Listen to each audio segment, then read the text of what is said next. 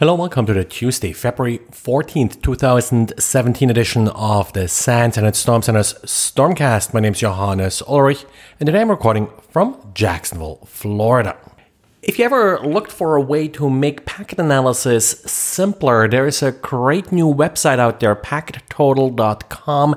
The site does allow you to upload a packet capture, and it will then summarize it for you by running it through Pro and Suricata. Now, that part you could probably do yourself, but it also creates a real nice sort of graphic layout, a timeline, and splits out protocols and the like to explain kind of the traffic for you that it found in the packet capture. A real nice site. I highly recommend that you give it a spin. Of course, do not upload any confidential information to it. All data that you upload to the site is being shared. With more and more websites implementing TLS, I think the latest numbers are more than 50% of traffic is taking advantage of some form of TLS or SSL.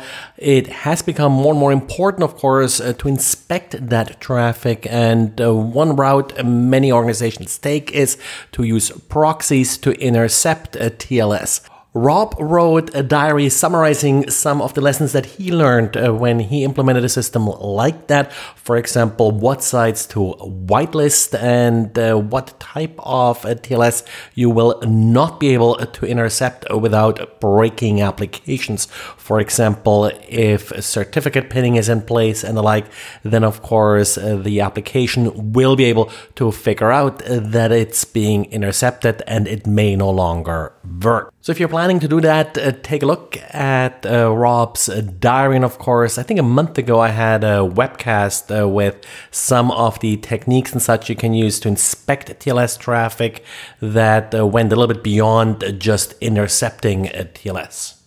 Now, since I mentioned Packet Total, the listeners who are mostly dealing with analyzing malware probably were wondering, well, what does he have for us? Well, there's a new tool that helps a little bit with initial triage when it comes to analyzing malware, the Simple Static Malware Analyzer. It's a Python 3 script that reads a file that you present to it and then pulls out PE file headers, looks for entropy and sections in the PE file, also does string searches, submits details to VirusTotal, runs Yara rules, looks for packers, and a number of additional sort of simple automatic tasks to tell you a little bit about the particular malware without actually having to run it. And that's the key part here. This tool, of course, it's fast, it's simple, and reasonably safe because you don't actually have to run the malware, and given that it's a Python script, it's also easy to automate this particular process. Sure, there's a lot that the tool will not tell you about a piece of malware, but at the very least, it will tell you whether or not it's worthwhile looking at this sample in more detail. And if you're running Firefox on Android, there's a critical vulnerability that has been addressed in version 51.0.3. Without this patch, Firefox leaves its cache directory world writable, which would allow an attacker to essentially write libraries and the like to that directory that Firefox would use. This, of course, would require that the attacker already has access to the phone, so it's more a privilege escalation vulnerability. And Ubuntu fixed a rather easy to exploit privilege escalation flaw. This particular flaw affects NTFS 3G.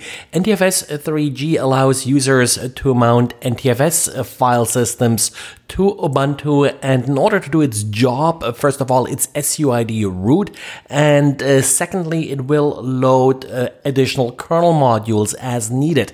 To do so, it used modprobe, but it did not actually clean up the environment before running modprobe, so an attacker would be able to run NTFS 3G and then trick it via modprobe to load arbitrary code into the kernel. Ubuntu has released a patch for this vulnerability, and now it's providing modprobe with an empty environment, so this is no longer exploitable. And tomorrow, of course, is also Microsoft's Patch Tuesday. Now, we still have the outstanding SMB3 denial of service vulnerability, so we'll watch if that gets addressed. But kind of more importantly, Microsoft will also change how they are publishing these updates.